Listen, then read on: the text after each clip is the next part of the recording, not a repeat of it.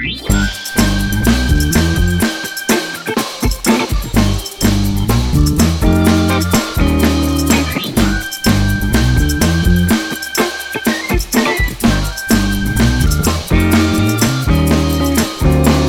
makes me uncomfortable.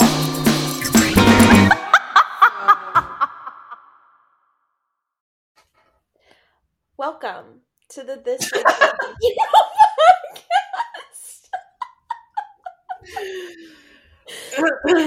Very where nice. we discuss all the things that make us uncomfortable. Hi everyone. I am your co-host, Laura.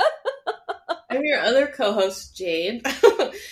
This episode is all about therapy. How does that make you feel?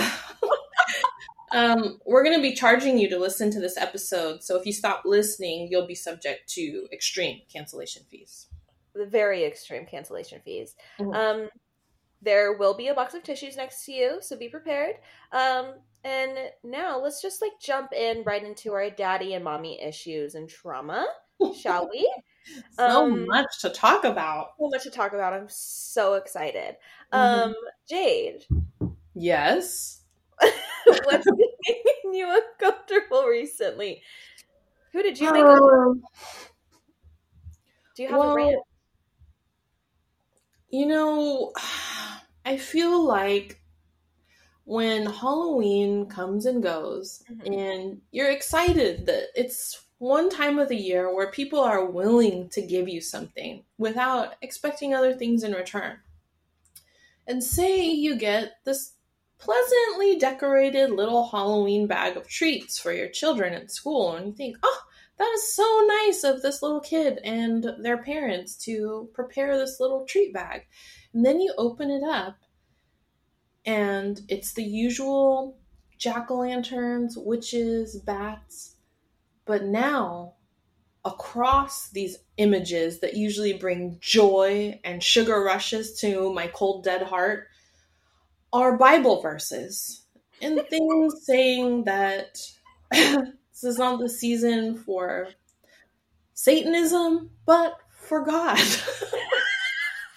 And I go, damn, why'd you gotta fool me that way? And that just makes me uncomfortable because it makes me feel pretty judged. Like, I just wanted some free almond joys. It wasn't about the devil or anything. So it was just kind of hurtful. Yeah, that's a real bummer. Yeah, I'm already struggling with this feeling that everybody hates me, and now Jesus is mad too. It's because I had a jack-o'-lantern. It's like the pumpkins are digging the insides out of a living thing. What's making you uncomfortable, Laura? I mentioned to Jade earlier, but I've been crying a lot more, and that's been a weird, hilarious, uncomfortable feeling. A bit of a foreign feeling, because I haven't been able to do that in a long time. And so now it just kind of, a song came on, and mind you, I had already, started crying previously, so it was, residual ones. But I was, sobbing in my car listening to a song, and it wasn't even particularly sad. The music just hit me in that moment. What was the song? I don't even remember. No, I don't even remember. I just, remember just, I'm crying. That was last night.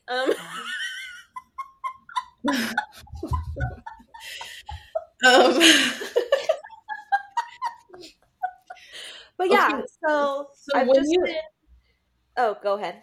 When you cry, I've only seen you tear up maybe once or twice, and it was very unsettling, very out of the ordinary. But when you cry, a full-on sob, what is the most uncomfortable part of the way that you cry? Because some people are the chest heaving sob. Some people is just rivulets of snot running. What is it about crying that's physically uncomfortable for you? I just think the pressure in my eyes. I get a headache, and then, but that nap afterwards or that sleep, it just is so good. Yeah, because it's so exhausting to cry. Yeah. I always get a stuffy nose too whenever I do it. Mm-hmm. Yeah, it's kind of hard to breathe, and then you start thinking like, oh my gosh, maybe I'm dying, or maybe I deserve to die. That's And then how it feels, yeah. yeah, You just see me. So we belong together. Was there anything recently that surprised you in making you cry? I know you said the song that wasn't particularly sad, but was there a topic or something that you didn't realize you had tears for? I guess we're jumping the gun here, but like literally in my first session of therapy, I like started crying, and like I knew it was a topic that like I knew was an issue, but I didn't realize how much it was like affecting me. And Mm-hmm. so when I was able to talk about it, like immediately tears like was like streaming down my face and I couldn't control it.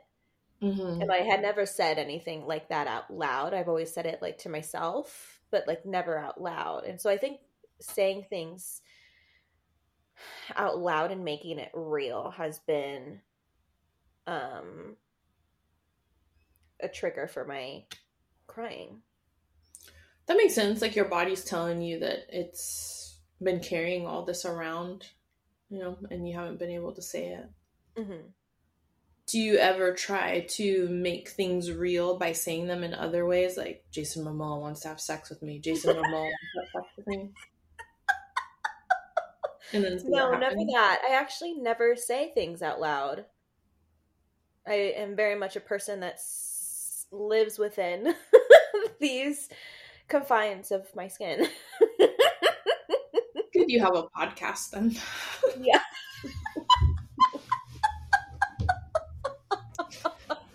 So, since we're talking about therapy today and sharing all of our uncomfortable experiences with it, before this therapy, capital T, happened to you, was done unto you to make you cry, how did you feel about therapy? And like, what made you decide to start the whole process?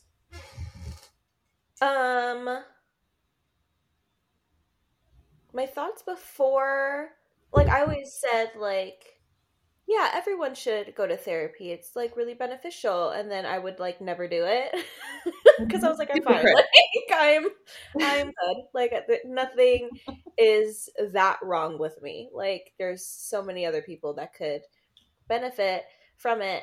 But actually, it was Tuba who said like Jade's been going to therapy for years and she's still like her, like she hasn't lost who she is to her core, you know. And I think that was my biggest fear, was like I actually like the person that I am because of all the things that I've been through and all of my life experiences. So if I heal like those things, what am I? Mm-hmm. Like what do I have left? Yeah. And so she said that and it kind of like clicked and I was just like, okay. And then also I think in this era and space where I really do want to be healthy in every aspect of life, especially my mental. And so I was just more open and susceptible to the idea of it. Well, first of all, shout out to Tubes for being able to recognize a true OG. But I think what you bring up is a real deep-rooted fear, especially when you come from people that so many things have been taken away from us and we've been pressured from all these different angles to be a certain way. So to voluntarily subscribe to a practice and a philosophy where you have to share yourself in an effort to be quote unquote fixed or healed or whatever, it makes sense that you would be afraid to lose those parts of yourself that were made through the way you grew up, culturally, even if it's painful, like it gives you certain qualities. And sometimes I think we valorize ourselves with strengths that come from pain, which is its own kind of fucked up thinking of like, oh, well, I'm good because I'm hurting, But yeah, I think it makes sense to be afraid to lose yourself to something that feels that it's often practiced in a very white kind of colonial way too. Mhm. I think that was one of my biggest fears going into it, added with like this conspiratorial theory that, oh, like therapists are just out to get your secrets and then use them against you, or file paperwork with some organization that's then going to surveil you and tell you you're wrong and put you in jail or put you on medicine, and that's how they control you and they win again. So I had all of that. That was very much imposed upon me for good reason, because of history and the way the medical industry has worked against us, in particular, women of color, especially. But I didn't have a choice. I was gonna ask. I was just like, why did you start? When? So when I was in junior high school, we had a journal writing component of our English class. For some reason, when I was in junior high, we had 2 periods of English. So like we were in that classroom for a long time. So I think the teacher was just tired of our, preteen asses making jokes and fucking trying to like dry hump each other in the back of the room, like all of this terrible stuff that you do when you're 12 or 13. And I wrote something in a journal. I don't know what it was, but I got red flagged. And I was sent immediately to the school counselor. And one of my friends got sent there too. And he said, he went in before me and he was like, oh, I just told her that everything was okay. And I got to come back to class. So no big deal. Like, you'll be fine. And I was like, okay. Now, keep in mind, at the time, I literally have like cut up wrists that are bandaged in gauze at the time. And I'm like, I'm going to go in and tell her everything is fine. Don't worry. So I go into this session fully prepared to say like everything's cool, like nothing to worry about. I just want to go back to class so I can fucking stare and salivate over some boy or whatever. And she starts asking me very specific questions about what I wrote, about something about family, like who I was living with and what was going on in the home. And so I felt like I was describing it very surface level. This bitch starts to cry. I think I just destroyed her career in one session because she was crying. I wasn't crying. And so I'm like handing her own tissues. And yeah, so I got a referral to another therapist after that. So I didn't And have you been in therapy ever since? Did you take breaks? Oh, I took big, long breaks. I've had several very negative experiences with therapists that kind of, I guess you could categorize them as the very impersonal kind of therapists who literally had checklists out and were just asking me questions and checking off a list, these very diagnostic, kind of quantitative assessments. And then the ones that did talk to me, because I had problems and conflicts. I know, shocking, surprise. And so I had to be rotated around, and there were ones that I met that would be more willing to talk to me, primarily women. And I did actually have an Asian American older woman therapist when I was in my early 20s who would actually like listen and ask questions. But I had grown up learning so well to hold things back and protect other people by not telling the full story. So it was almost like I was playing a game. Like I knew what the therapist wanted to hear. I knew what I needed to say in order to get medication. I knew what I needed to do to get them to sign off on certain things. So I wasn't really being true to myself or the process up until maybe a year and a half ago. And then some like really bad stuff happened in my mind where it was like a do or die situation. And I sought out an Asian American therapist who was my generation, my age, and was also mixed. And so knew that without me having to explain stuff. Because in the past, like with therapists from other backgrounds, I felt like I had to give them this whole cultural history. Like, Well, according to Wikipedia, Vietnam is a country in Southeast Asia. The climate is tropical. Yeah, it felt very anthropological. And so it was very uncomfortable because it seemed like they would hear things about family dynamics and automatically assume from their cultural bias that, oh, this is abuse. I was like, but you got to understand, like, culturally. So this therapist understands that, and she understands being discriminated against for being mixed from both sides, and how all those microaggressions just compound into mental health issues. So I would say, even though I started therapy technically when I was 12, I wasn't being honest about what the process is supposed to do for you until I was 39 years old. So I'm a slow learner.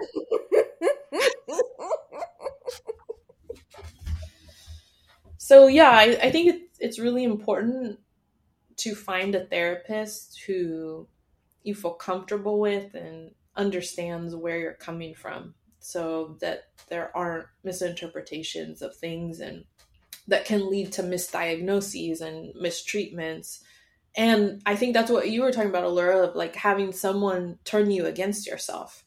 So I think having someone with a background who can get you a little bit more makes you feel like you're being true to yourself rather than betraying yourself for your culture for the sake of mental health. And I think that's a real fucked up thing in a lot of our cultures, is that mental health seems like a divergence from the cultural tradition. So now you got to choose, do I choose my culture or do I choose not killing myself? And why can't those two things be the same thing? So trying to untangle the cultural traditions from trauma and health and things like that was really hard for me. Is still really hard for me, but getting better. So how did you choose your therapist? Like, what were you looking for? Because I know you're really into serial killers, and so you understand the process of finding the right traits of your next victim. So how did you decide this therapist would be your next victim? Yeah, so I definitely wanted, like you were saying, I wanted someone that was of a similar background to me. So I filtered through like Asian and Pacific Islander, like female therapists, because I really needed a woman. Yeah, we all do. Yeah, and I think those were all the filters, and then like they had like a short little like bio or something for each therapist, and then like their specializations and all of that stuff. So I was like going through all of them, and the one that I found, she mentioned something, and it was just like, is you're like new to therapy or you've experienced like life transitions, or just she was hitting all of the points of like my personal experience and like what I was like looking for. So I felt like I gravitated towards her immediately, and like all her specializations kind of hit onto things that I also wanted to work on. And so I was just like, all right. And so ever since then, I love her, and I just want her to love me back. It's always a healthy impulse with a doctor. Just love me. Yeah, it is hard. Do you find yourself trying to seek her approval? 100%. I want to make her laugh the entire time. And I think she finds me funny, but also she's getting paid. So that is also like triggering my trust issues a little bit. Yeah. I'm like, do you really find me funny? Like, or she just has a laugh track button. Yeah, literally. Or just like, I'm like, are you really just like, why can't we be besties? Like, what? Like, what are you doing later? I'm sure she loves you though. You're probably like her favorite client of the day. See, that's my goal. Like, I want to be her favorite like appointment of the day. Like, I want her to look forward to our appointments just as much as I'm looking forward to our appointments. I bet you do that for her. But even if you didn't, that shouldn't matter. That's what therapy is actually. Oh, I know. I'm always trying to make my therapist laugh too, especially when we get. What? Does she laugh though? She does. Okay. Oh. Okay. So here's the thing about my therapist. She laughs, but she is a disgustingly beautiful person. Like physically beautiful. That's irritating. It's like a Olivia Munn status. Ugh. Okay? Yeah. So this is really hard for me because I've always felt hideous. And I've been told many times that I'm hideous. So, you know, like all the appointments are on Zoom, so I have to mute my face because looking at my face next to her face is like some kind of fucking April Fool's joke. Like it's, oh, you think mixing Asian and white is going to be pretty? Well, look at this fucking range of outcomes. It is just demoralizing. So when she laughs, when I'm able to make her laugh, which is like all the time, humble brag, she has just like this beautiful smile, you know, the teeth are perfect, and she just kind of does a you know, like a bitch.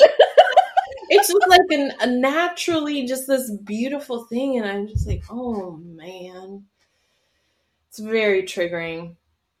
But I do also seek her approval. I think probably even more so because she's very beautiful. And so I aspire to be her, but I also wish I was with her. Like she just is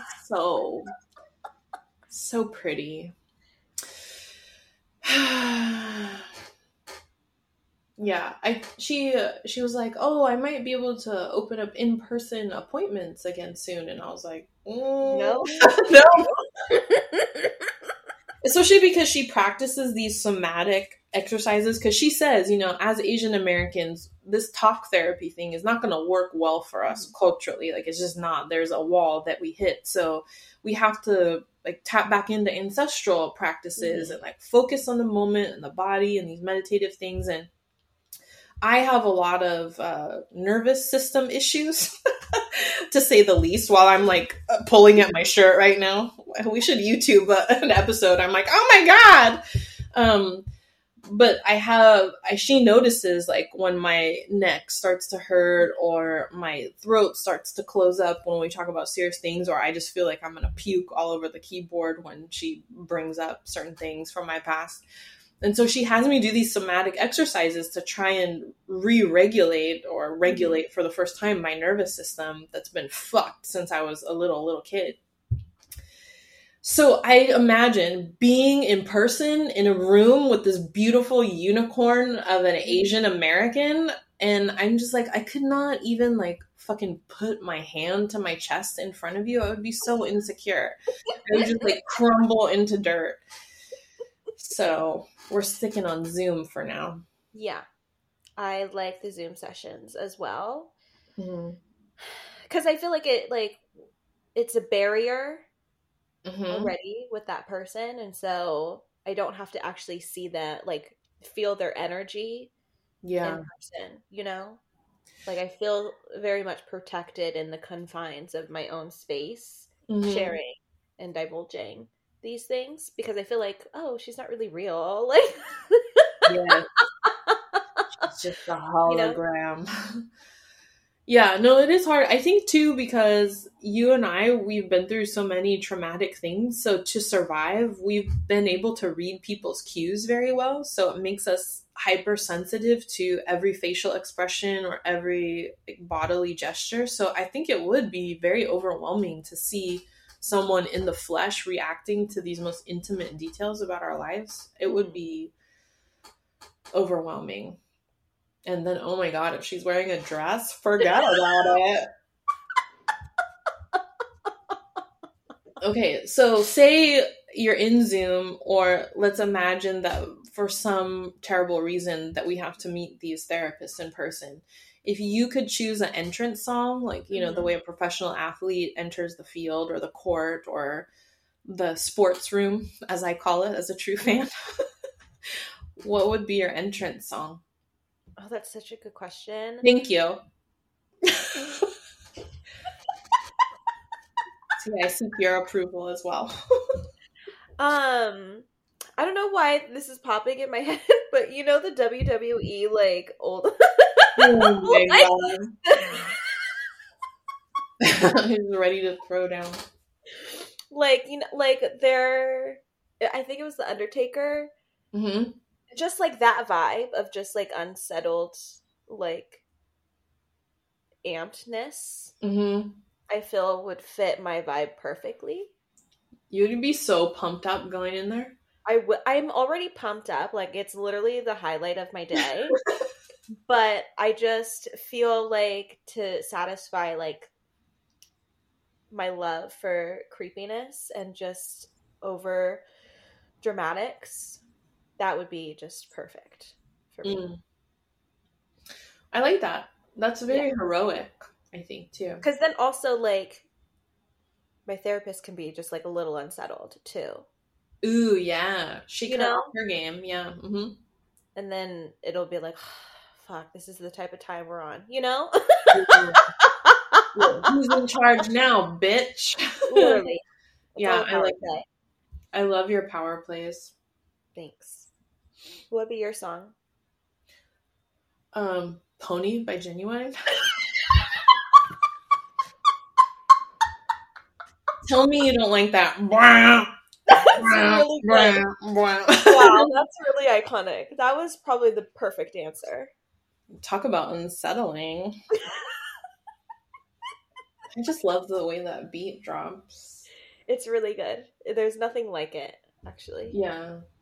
Well, especially too because my therapist has picked up on how I will ramble incessantly because I can't ask her questions, and that's how I'm used to interacting with people. Like, oh, okay, you ask students how they're doing, you ask your kids how you're doing, so it's all about other people all the time. Mm-hmm.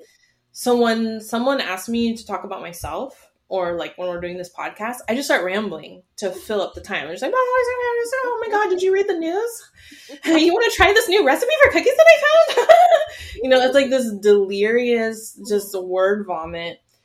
And I do it in therapy a lot in the beginning because she knows that about me. So she'll stay quiet. Like, she won't say anything or she won't ask any questions. And it makes me so uncomfortable. Yeah.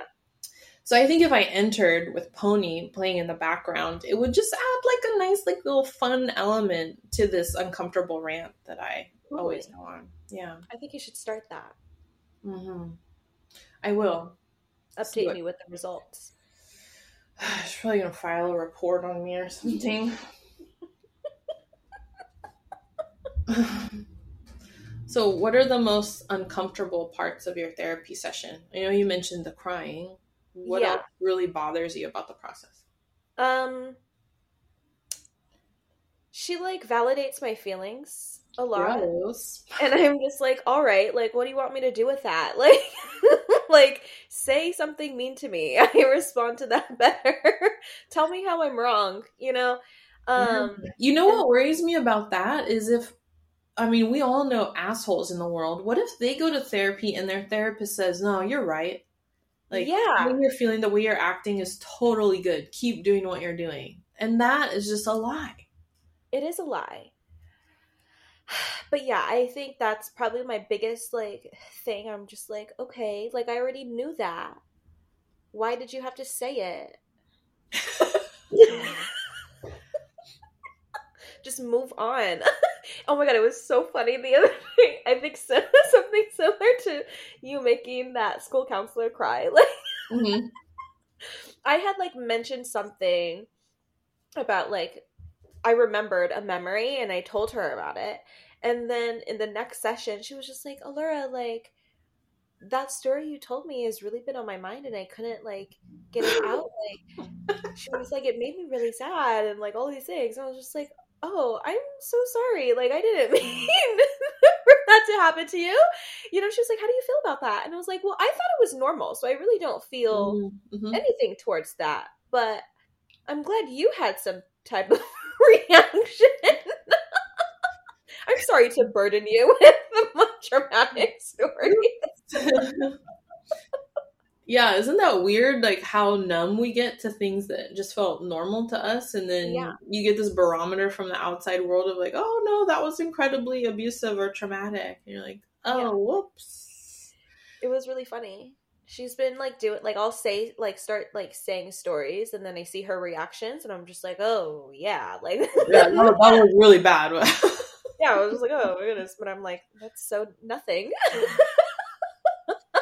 Does it make you feel better to know that those things that you just took as normal or something that you deserved, to see that someone is saying, oh, that's bad or that's sad? Yeah, I mean, because like, of course, I think that's been the biggest like thing of therapy for me, like, because I feel like I'm very much introspective and I like to learn more about the way that I'm feeling, like internally. And so I've already come to Mal like with like, hey, I have abandonment issues and like I already know I have it because I have this and this. Like let's talk about it. Let's come up with strategies to overcome it, like all of these things. And so she was like, Allure, you're doing like all of my job. And I was like, well, Mm-hmm. follow along. Keep up. But I appreciate that she'll give me another perspective or something or ask a question that I wouldn't have thought about, you know? And so it's just like outside looking in. Because, of course, like you can see it from only your point of view, Mm-hmm. you know, and you can try and flesh it out, all that. But you need an outside or source to be like, hey, have you thought of this? Or hey, did you see this connection? Because that's Yeah. that's a straight pathway there. And it's like, oh, I didn't even think of that. Thank you. I know, I hate it when, like, in the last 5 minutes of the session, she's like, oh, huh, that reminds me of something your mother said to you. And I'm like, God damn it. Yes, that literally happened. Yes. Yeah, I have a similar thing where I'll just be telling a story and the details that I feel are very inconsequential. She's like, huh, wait, hold on, what? And I'm like, oh yeah, my family used to go on vacations without me. And she's like, well, why did they leave you out? I'm like, because I'm the ugly one? Like, what is the problem? Let me keep going with my story. And she's like, no, hold on. She's like, do you think that has anything to do with why you always feel left out of every social, thing that's happening in your life? And I'm like, no. You're so stupid. I know. Yeah. What a dumbass comment.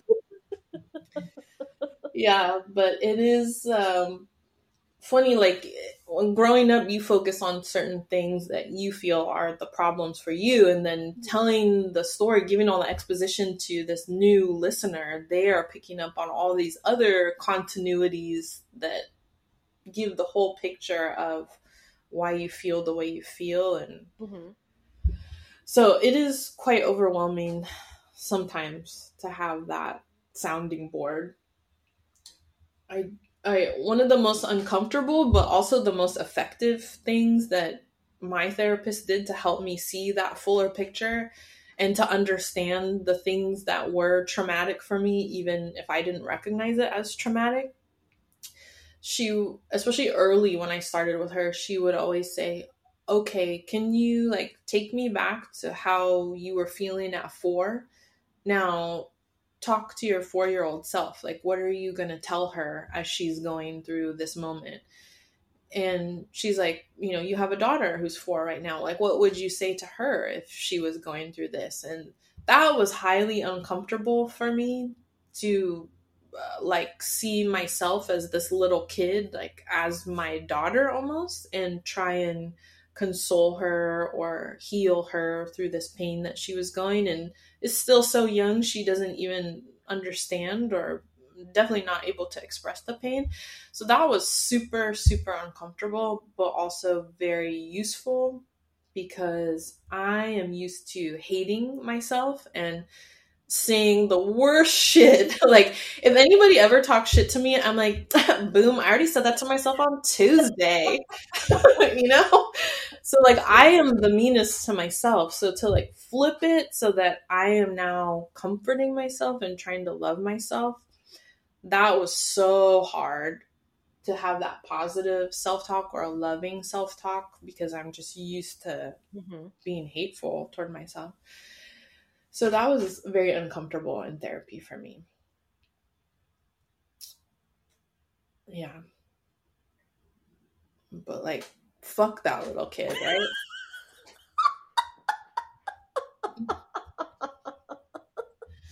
Have there been any surprising things about therapy, like things you didn't expect to happen, or things that you like more than you thought you would? Um,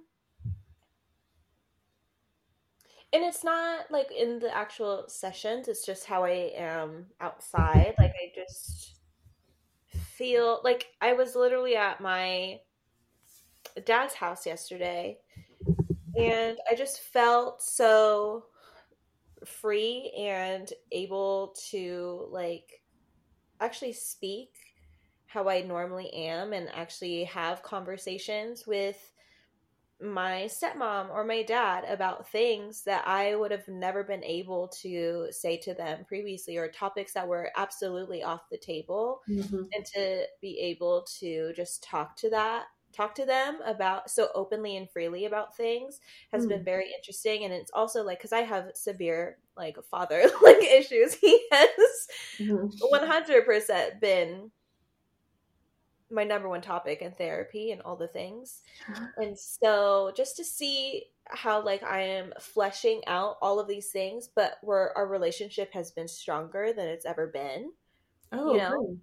And it's just a very interesting thing because I don't blame them at all. Like I can recognize that like yes, these things have happened, but it's in the past. They're their present selves now. Like they're completely different people and I'm a completely different person. So it's Mm-hmm. like we're able to kind of move in that way of just like acknowledging that yeah, there's like things Mm-hmm. that we're both like, working through, but it doesn't have to affect and it could get better, in the future. And so that's been a interesting experience that I've been living recently. And even like with my mom, I'm able to like talk more freely with her as well and have more conversations. And so I feel like it's also my mental space. I just don't want to hide anymore and I don't want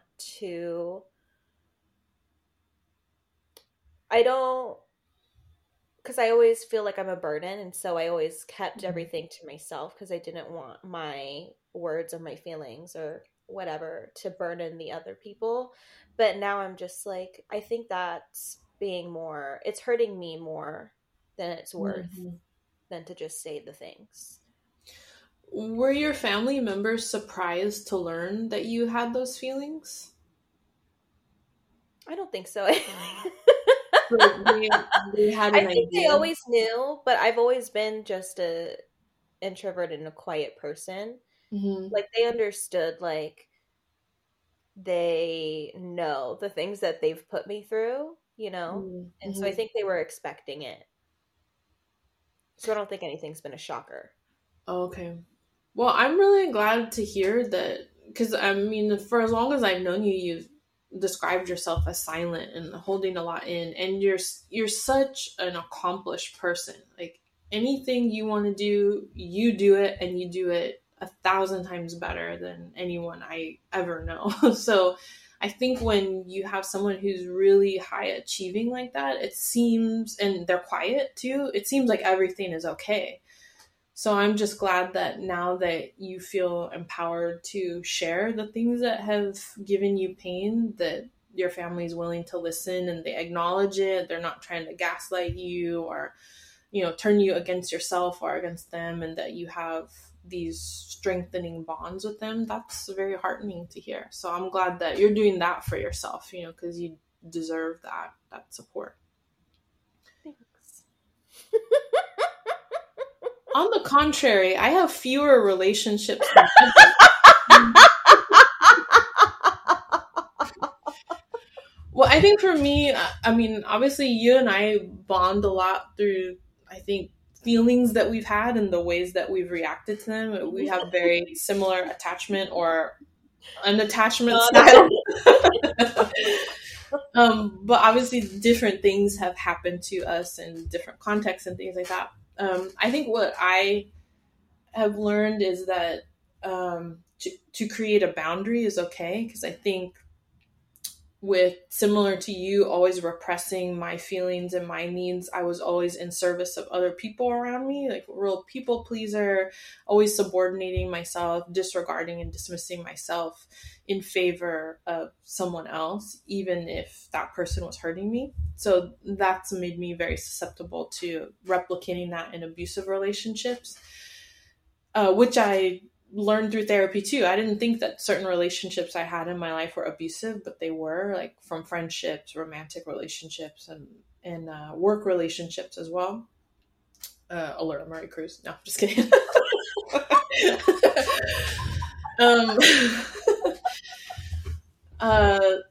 So learning to set a boundary and being okay with that is a big project that I had, because setting a boundary and saying no to certain people in my life has been a real struggle, because it means then I have to center myself and say, these are my needs, these are my thresholds, and if you can't respect that, then I need to mark a boundary, even if that means cutting you out of my life. So that is very hard, especially like specifically like ethnically, and like that specific cultural heritage goes against that, but also in American discourse about mental health, when you say, I'm not going to speak to this person in my family, or this is a boundary I draw with my parent, people always come back with like, well, that's your parent, like you only get one. And so it's almost like this guilt trip is kind of built into how people respond. And it's like, look, that is the hardest decision I've had to make, is to draw a boundary with this person that I love above so many other things, including myself. So to come to that decision is really, really hard. And I would not do that unless my safety or my children's safety was threatened. So if I did that, why not you hold back on guilt tripping me and respect that? And, bloodlines aren't everything. Like, I feel a lot more protected and understood and cared for by people who are not my blood. So making me hold on to this bloodline seems really superficial in a lot of ways. And I don't think that I'm someone who goes through my life just disrespecting people and lying and like doing all this crazy shit to people. Like, that's not me. So why would you assume that I was being shitty to someone I had set a boundary with? Like, that is for good reason, and I've overthought it to death. So I think that is something surprising that I never thought I would do or could see happening, but I've had to do it just for survival purposes for myself and to protect my family and things like that. So that's been surprising for me, I guess. Yeah. Do you think I'm a shitty person? I think you're my favorite person.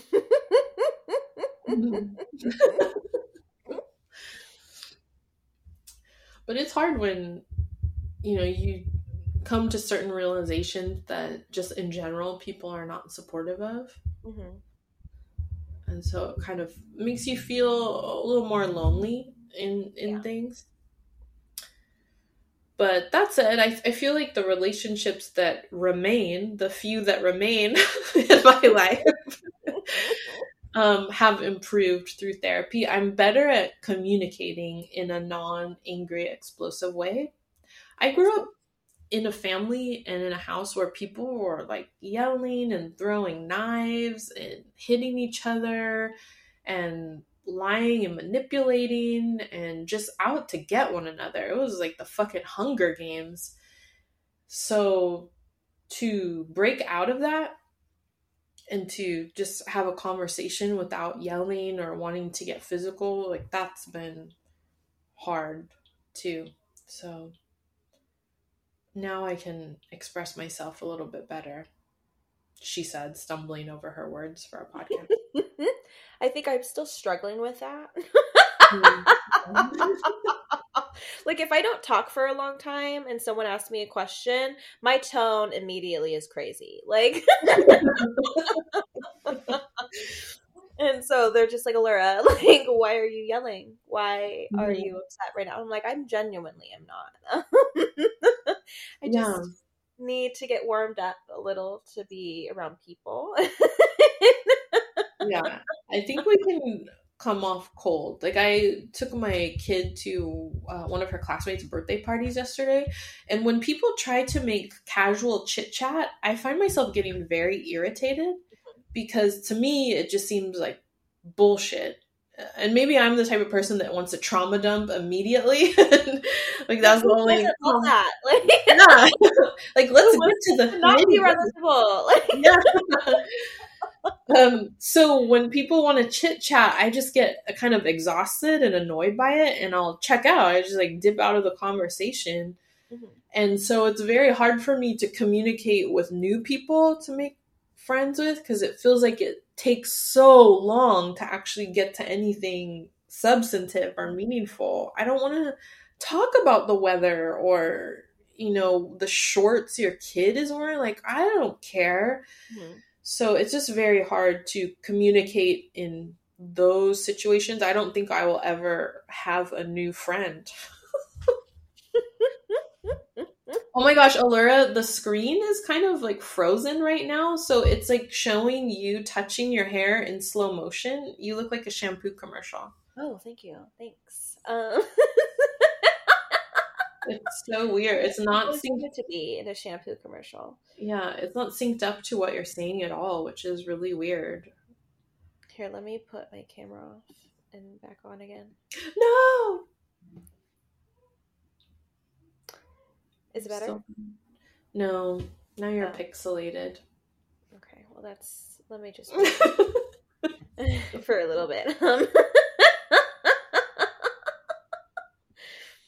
Oh my god, this is just like my nightmares, talking to no one in a dark room. I didn't want to do that to you for too long. Yeah.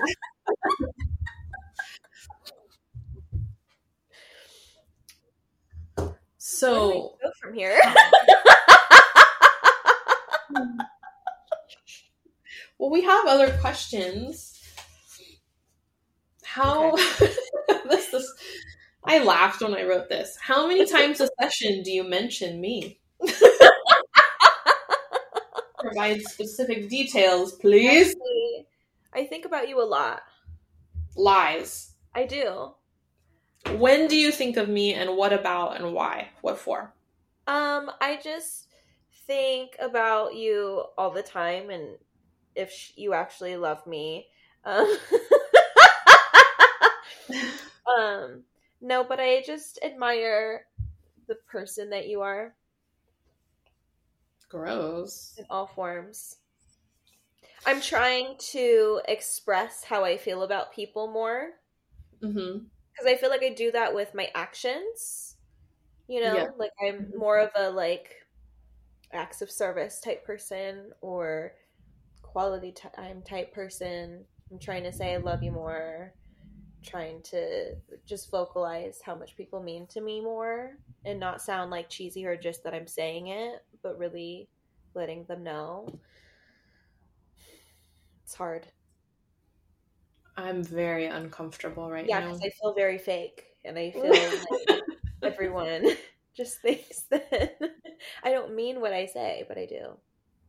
Isn't that sad that we've grown up in a way that makes us feel like telling someone we love them feels fake or weird? Yeah. Like, because for me, I'm just like, all right, like, those words mean nothing to me. Like, show me with your actions. Mm-hmm. But people want to hear it. Yeah, it's true. It does make a difference because I'm very similar, especially in my marriage. And my husband likes to hear it, and he's very expressive and communicates very well. And so he wants to hear, I love you more. And in the beginning of our marriage, that was really hard because I was like, are you kidding me? Like, I cleaned the house. I did the laundry. I made a meal for you. Like, all these acts of service, I'm showing you that I love you. If I didn't love you, I wouldn't be thinking of you in all these ways. And have invested time and energy and effort into them. And he was like, yeah, but I love you. And I was like, ew. Yeah. Grow up. Yeah. So it's very hard to make that transition to verbalizing it. But I appreciate that you are putting in the effort. It's hard for me to accept hearing it, and to accept compliments and things, because I always assume, oh, this is bullshit. Like, this is some ruse, some like practical joke that Allura and everyone we know is playing on me. But I love you too. No, it was actually so funny the other day. Like, I forgot what happened, but I thought Tani was mad at me because he asked me for something and I was just like, it didn't work out. And so then the next day, just like I noticed his like behavior shift, and then I started like over analyzing like what happened, and then I was like looking at old text messages. I was like consulting and I was just like, is he mad at me? Like, what is happening? Like, I didn't do anything wrong. But then of course I was just like, no, it's my fault. Like, he's pissed. So then eventually I was just like, are you mad at me? He was like, I literally texted you like I loved you in that like message. Like, what do you mean? And I was like, but really your behavior was different towards me. I could feel an energy. And he was like, that's not a thing. And I was like, oh, you're just tired. And I think you mentioned it too. It's just like when we say people hate us or we think people hate us, it's very like self-centered thinking, because it's like, oh my gosh, like, yeah, he was just stressed or something else happened in his life that had nothing to do with you, and you just internalized it to make it about you. And so I've also been trying to work through that too. Yeah, I mean, it comes off like it's self-centered, like, oh, like, why do you think everyone's little action or micro action is about you? But really, I think that need comes from the fact that we had a lot of needs or desires that were unmet or unseen growing up. So we're seeking to feel that, to like be part of it and be seen. We're just doing it in the wrong ways, and we're only picking up on the negative things that it might be. So it speaks to this deficit of attention and care that we got, more so than us like self-aggrandizing our importance, Yeah. So I think it definitely comes from a place of pain and insecurity, which, by the way, I was spiraling about, Miss Allura Marie Cruz, because I noticed that someone re-followed me on Instagram. Okay, I knew you were going to talk about that because, listen, I was going When I saw that, I was like, she deleted me because she hates me. This is what happened. I was going through like my least followed people, so I was just like, let me just like clear this up a little bit. Let me just follow a few people. And then you were at the top of like, not the least like interacted with list, you were just at the top of like my followers in general. And so I accidentally, like my thumb accidentally hit the unfollow button, and I was just like, fuck, like she's gonna have a notification that I just followed her and she's going to be overthinking and spiraling, and then you did.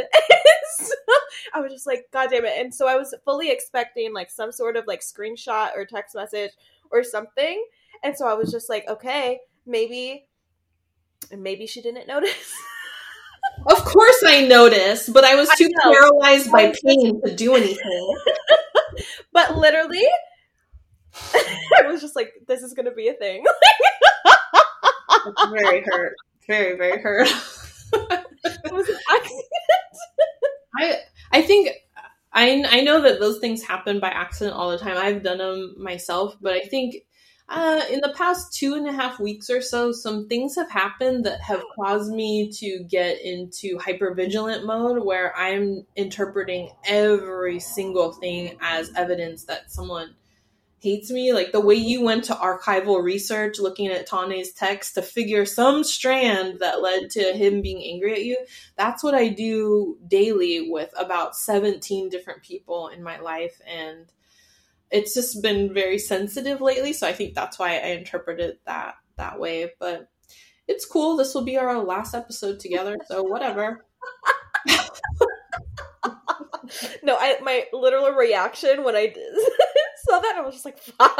Like, I'm gonna have to address this. It's good content. It's good content.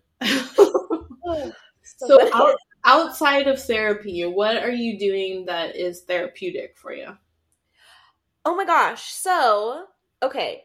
So I was talking to Mel because I was just like, it's not necessarily a problem, but I could it could turn into one like really quickly.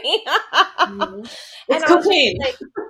I was like, my drinking habits and behaviors, you know, and I was just like, because when I'm drinking, I just feel more of like myself. I just feel like me. Red flag. Yeah, like I said it, and I was just like, fuck, like she's. Mm-hmm. And I was just like, because, like, you know, I'm super just overthinking all the time. Also hypervigilant. Like, my nervous system is just constant. Like, I'm tense all the time. Mm-hmm. I don't know how to relax. And so when I'm drinking, it's like all of that goes away. And I'm able to just, like, be myself and be, like, carefree and, like, not have to overthink every single interaction every single time I talk. Mm-hmm. Yeah. And so I was just telling her that. And she was like, well, that makes sense. Like, you're super, like, hyper aware and, like, your mind is going 10 million miles a minute all the time. Your body doesn't have time to relax because it's always, like, a watchdog. And so when you're drinking, like, it sends signals to your brain, like, oh, you can, like, end of watch. Like, you're good to go. Like, everything's fine. She was like, what did you do, like, before you drank, like, alcohol? And I was just like, I didn't do anything, Mel. I've just been in this constant state. She was like, well, let's find some activities for you to do, you know, that doesn't include that. And she was like, why don't you, like, take a bath or do a massage? And I was like, I hate both of those options. A bath? That's offensive. Gross. Yeah. I was like, why am I going to be swimming in my own, like, body dirt? It's disgusting. So disgusting. And then, like, massages, people touching me, no thank you. So then I was, like, cooking the other day, and I was just, like, so blissfully happy. Like, I just had the music on, like, and I realized I was only thinking of the task at hand, you know? And so then I was just like, oh my God, like, my medium has been cooking. Like, that's been my activity, and it, like, brings me such happiness to make things, like, make food, also to eat them, and then also to, like, have people eat it too. Like, it's killing so many birds with one stone, you know? And so I realized that's been a big epiphany. And so what have you been cooking lately? Everything. I got a cookbook and I was so excited. But I've been making salmon. I've been making, like, bowls, a bunch. I've been making steak. Oh my gosh, I made steak the other day with, like, homemade fries and garlic aioli, and I caramelized, like, onions and mushrooms, and oh my God, it was delicious. This is like some high-class chefery right here. Yeah, I have so many pictures. I'll send them to you. I made, like, a shrimp pasta the other day just for myself. Like, it's been amazing, and that's where I'm the happiest. That's good that you have something that keeps you kind of meditative in the moment and gives you focus and is also act of service, but it's also nourishing yourself at the same time, so you don't get depleted from serving others. So but a problem with that is that you've never cooked for me, and therefore I am hurt. I will cook you your favorite meal. You know what? If you decide to do that thing that we talked about before we were recording, that to go off of drinking for a month or something, we should record an episode where we just have drinks and get completely uninhibited from our anxiety and fear. That'll be so much fun. I would love to do that. Because I feel like if I do an edible or drink one drink, because I'm such a lightweight, that I feel like I am my funniest self. I'm so much louder. Can't imagine.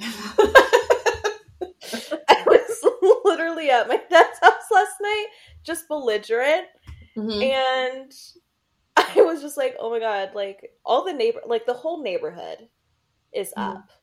Like if they weren't up before, they're up now. Yeah. That's Allura, free Allura. Free Allura, she's louder. She's a little bit meaner. Which I like. Which is crazy. I know, how could it get meaner? Like she's a bitch. Being a bitch is very liberating. Yeah. I tried to, so my therapist does a lot of somatic and rehabilitative stuff, especially for people who are athletes, but I have never been an athlete because my mom was always like, you want me to pay money so you can run from a ball? Like, that's ridiculous. So I never had any kind of exercise or anything as part of my life whatsoever. It was not practiced or encouraged. So when my therapist from her background says, oh, you should get more active because once your body starts moving, then your mind's got to focus and it's focused on being healthier and stronger. You'll feel more capable. And a lot of this anxiety will just work itself out through, releasing all this muscle tension that you have built up. So there is this yoga class that's outside in a Japanese garden by where I live. And that is ideal because one thing I don't like about yoga classes is that you're inside with other people and then I can smell and see them and it's very distracting and it adds to my anxiety. But if I'm outside and I can hear birds and water, then it kind of drowns all the other people out.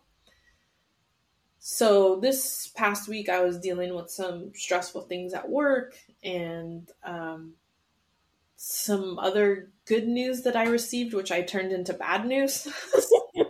I wasn't sleeping. So it was the best news you can give me. I will find a way to turn it into some foreboding, impending doom.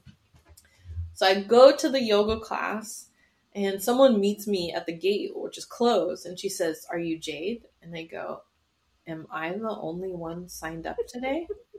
She goes, yes, come on in. And I said, oh, fuck. Because then what happens if it's just me one-on-one in this big, beautiful garden with one other person teaching me is that I start to serve her feelings more than my needs. And so everything she says, I'm like, yes, that sounds great. Namaste. And so I'm like yelling across this garden to her to make sure she feels okay. Because I know as a teacher, if you have one person in the room, you're going to feel like a failure. So I was like overcompensating and having a hard time relaxing and doing all that. So that was a little hard, but I'm going to try to keep doing that. Because I also found out that I have a degenerative issue with the, how do they call it? The cartilage behind my knees. So I can't, like doctor's orders, I can't do any kind of physical thing outside of yoga or walking or swimming, but that's fucking gross. So. Well, I'm so glad you're doing yoga. Yeah.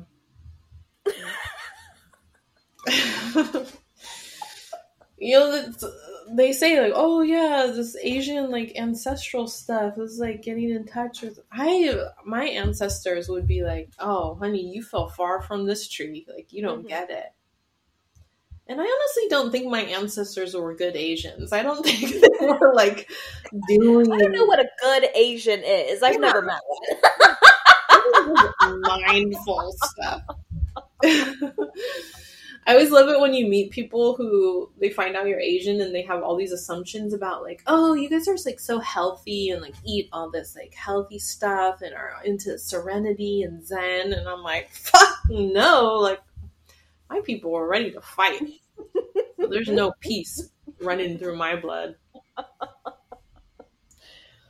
If your ancestors knew that you were going to therapy today, how do you think they'd feel about it? I don't think they would approve. Cause like what was it? I think it was from Beef, and it was like Western medicine doesn't work on Eastern minds. Uh-huh. You know, and so I always think of that. Yeah. Because I'm very much whitewashed and Americanized, you know. But even then, my parents, like growing up, they were like, what? You don't need that. Like, we give you everything. Like, you're loved. You're fine. Yeah.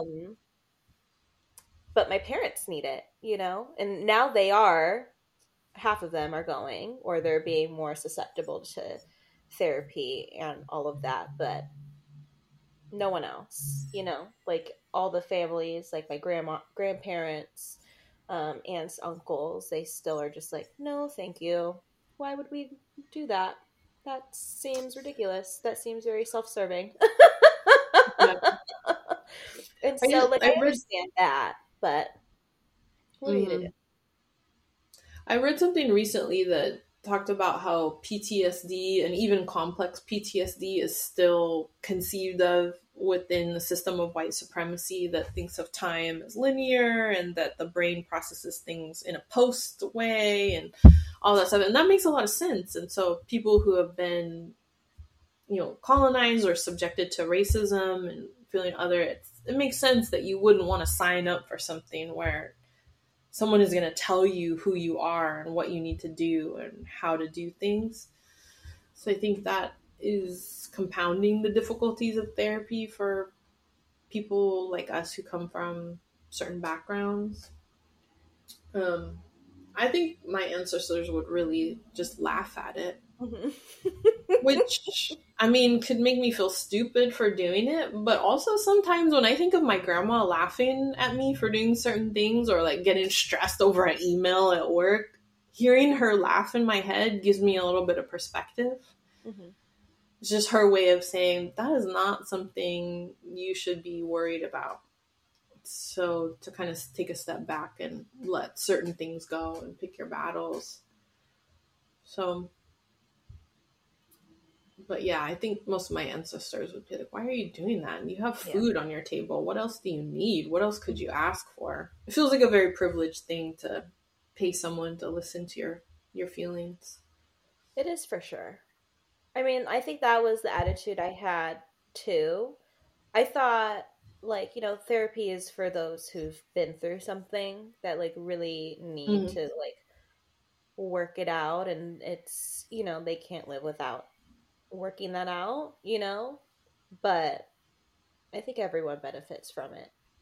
Everyone needs an outside perspective. Yeah. And that's what it is. It's not I entered therapy with nothing happening at all. I was completely fine, but I'm still able to delve into things that I haven't been able to do myself.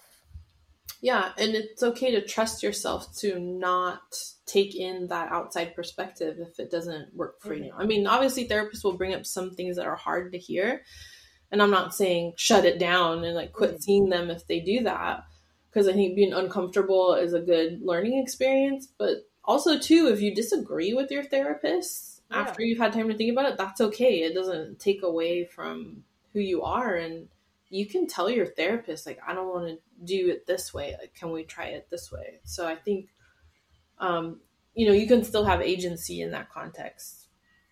And you're paying for it too, which is crazy how much we have to pay for therapy, even if you have insurance.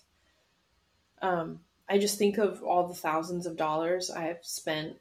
And everyone's like, oh, you should think of it as an investment. I'm bullshit. I spent that money. It's gone. It's not an investment. My trauma will still be there.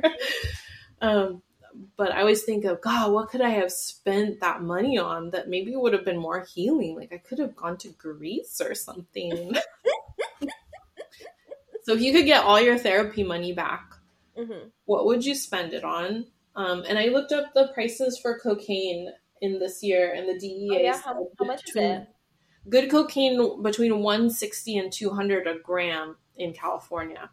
So just keep that in mind when you answer. Okay, that's very helpful information. I'll definitely keep it in mind. Have you ever done cocaine? No. I'm a scared little girl. I really don't do anything. Yeah, I'm very scared of brain damage. I don't know why. This brain is not giving me much to work with, but I'm really worried about something going straight to my brain. Oh my god, I knew this guy. He was actually this sibling of someone I knew a long time ago and did so much cocaine that the cartilage in the middle of his nose rotted out. So he literally didn't have this was a septum or whatever. Oh my god. Isn't that horrifying? That's terrible. So I always think that the worst case scenario can and will happen to me. You have But to think anyway. of the worst case. Yeah, I haven't done cocaine either, but it sounds like a lot of fun and it sounds like something I would love to get addicted to. Anyway, what would you spend your money on? Mushrooms? No.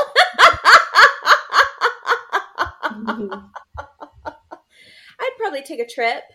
I've been like itching to go somewhere like an all-inclusive stay.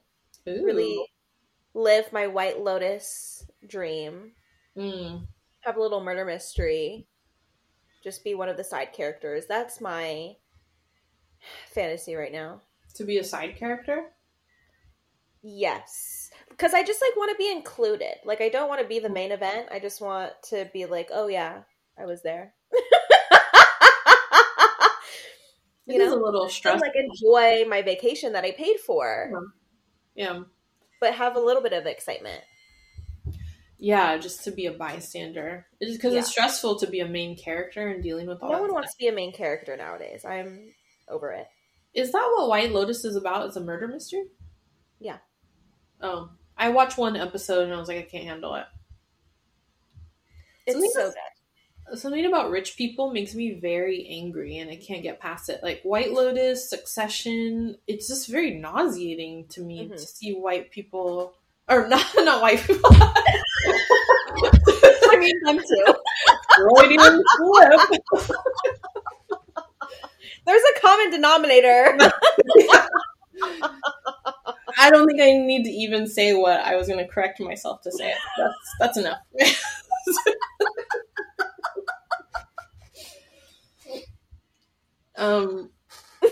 So I was speaking of white people. So you know how with audiobooks and stuff, there's always a very sort of white voice that narrates it. Well, now with AI, one of the pros of AI is that you can get different voices to read you stuff. And Snoop Dogg is very omnipresent in these technological devices. Like you can have Snoop Dogg say anything to you, which is awesome. But I was wondering if you could have your therapy session in the voice of any hip hop artist or anybody famous, really. Whose voice would you choose? I feel like I would love Snoop Dogg, but I feel like it would be very distracting and nothing would get done. I'd be laughing. You know? That's such a hard one.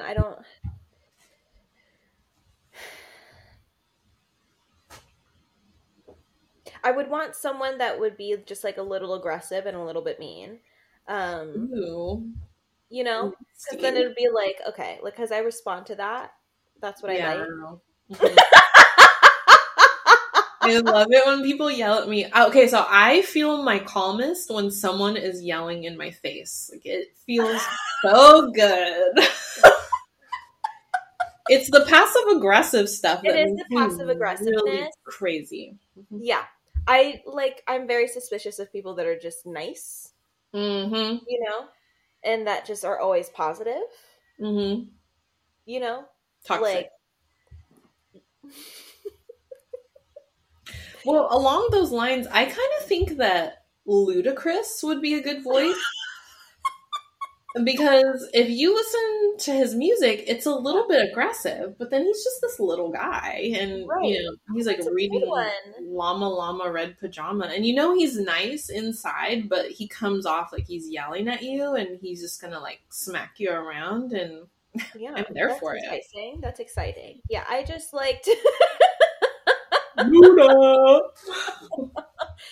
I just like when someone's just a little bit aggressive and a little bit like mean to me. That's probably why we get along so well. You bitch. You know what I read last year this book called Radical Love by the actor Zachary Levi, who people probably know most from, he is the voice of Flynn Rider in Tangled. Did you grow up with that movie? Oh my god, I love Tangled so much. It was a good movie, right? So he's the voice of that. So his book, my husband recommended it to me because he's like, oh, this guy was talking about his childhood experiences on this podcast, and it sounds just like a lot of the issues. And I was like, okay. Rich Hollywood white boy actor has my background. Totally trauma twin. Like, no way. So much of the same stuff that happened to me happened to him, which helped me a lot to untangle like the cultural stuff from the trauma. Because I'm like, if a white boy, like a Christian white boy who is a famous actor, had that stuff, that's clearly not Vietnamese culture. And I had conflated the two growing up. So it was very healing and helpful for me to read that book. And then I listened to it on audiobook too, just to like hear it and cement things a little more. Because like I said, I'm a slow learner. So I have to go over things 3-4 times before it actually makes sense in my head. But I think maybe his voice would be good for therapy because he's got a smoker's voice. And it sounds like Flynn Rider, so it's a little charming, a little like a vagabond, you know? Mm-hmm. You can steal my crown. You just always have the best ideas and thoughts. I think about very useless things. They're very useful. You're lying to me. I realize, like, even though I overthink a lot, I think about nothing at all. Like, yeah. There's a very fine line between those two things. Because I've been noticing I like dissociate a lot, and people are just like, "What were you thinking about just now?" And I was like, "Literally nothing is going on in this brain like right now." It's like so hard to put thoughts together for some reason, but at the same time, like when I'm conscious and doing things, it's just like all of this, but when I'm still and silent, I think of nothing. Do you find that sometimes when you're quiet and people ask you, oh, what are you thinking about? Or penny for your thoughts. And if you actually tried to verbalize what you're thinking about, it sounds insane? Yeah. I have that all the time. You know what I have a question for you. The more I read or see, and I'm not reading anything in depth, so this is just me skimming the surface of a very complex issue, which is what we should talk about, things we don't know anything about. But the more I read about neurodivergence, especially things like ADHD or autism, the more I'm like, wait, is this me? Am I just like undiagnosed? Because some of my thought patterns is identical to what they're describing. And there's a woman on one of the recent seasons of 90 Day Fiancé who's been very open about talking about her autism. And she's defining it in these moments of this relationship of, she gets very overwhelmed in public social settings and the sensory overload causes her to shut down. She's, unable to express herself to her partner because she's so worried. And like all the things that she describes, I'm like, oh, well, that's me. And she's describing this as a symptoms of her autism. And so...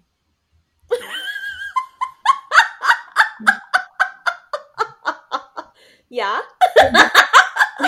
But then I don't want to be like oh, well, I identify with this. I don't want to co-op something that I don't fully understand, but it feels like the more I learn about it, the more I'm thinking, maybe is this part of why I'm struggling in this way is because my brain is just wired in this special way. I can see that. Who knows? Did you say you could see that?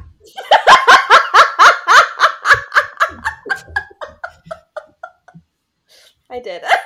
I gotta ask my therapist. I've asked her so many times. I'm like, do you think I'm bipolar? Do you think I'm schizophrenic? Because I think maybe that's me looking for answers. Yeah. Why my brain works. Sometimes there is no answer. Oh, great. Not everything is easily explained. Or defined.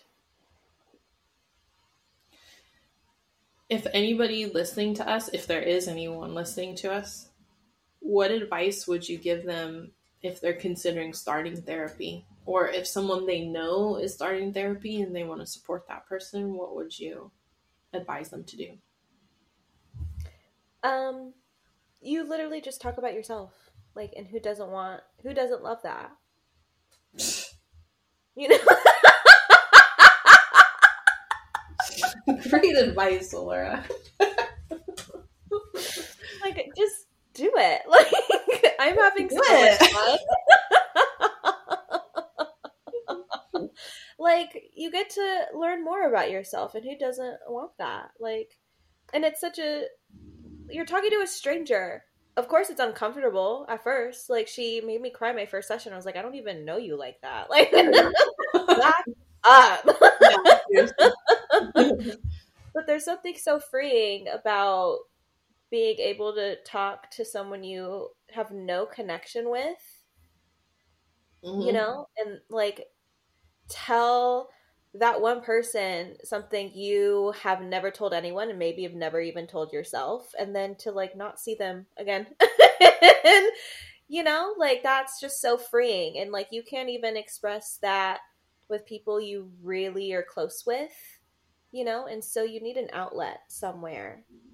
Yeah. Because if it's not coming out in this way, in like a healthier way, then it's seeping out into something that's probably negative or something that's detrimental to you or to others. Yeah, that's a good point. Releasing that steam, it's a way to take care of the people that you love too, because inevitably that's going to boil over in some way. So by spending an hour with this stranger who is actually trained to deal with your shit, then you might be saving months, if not years, of pain in relationships with maybe people you're not meant to be with, or people that you're bonding through trauma instead of something valid and strong. So it's not just an investment in yourself, but all the people that you love too. And I would say, if you know someone who's going to therapy, don't do the bad joke that I did earlier, or like, oh, Laura, what did you say about me in therapy? Never ask someone in therapy, what did you talk about? Or are you talking about me? Is this about me?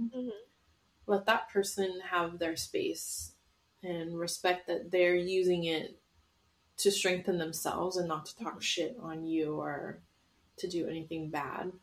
And even though it doesn't seem in line with some of our cultures, that it can just continue generations of unhealthiness and abuse and systems of trauma that we've learned to accept as part of our culture, but don't need to be. Like, our culture should be something empowering that brings us together, not is used to justify abuse and unhealthy power dynamics in the name of quote unquote culture. Beautifully said. Thanks. I love you. I love you. Don't unfollow me on Instagram ever. Well, that's all we have for you today. That ended on a really uncomfortable note. I'm perfect. That was a lot for me. Follow us on our Instagram. Go find you a therapist if you want to, and make good choices. And I hope you heal. Fine, that'll be $200. Okay. I'll send you a check.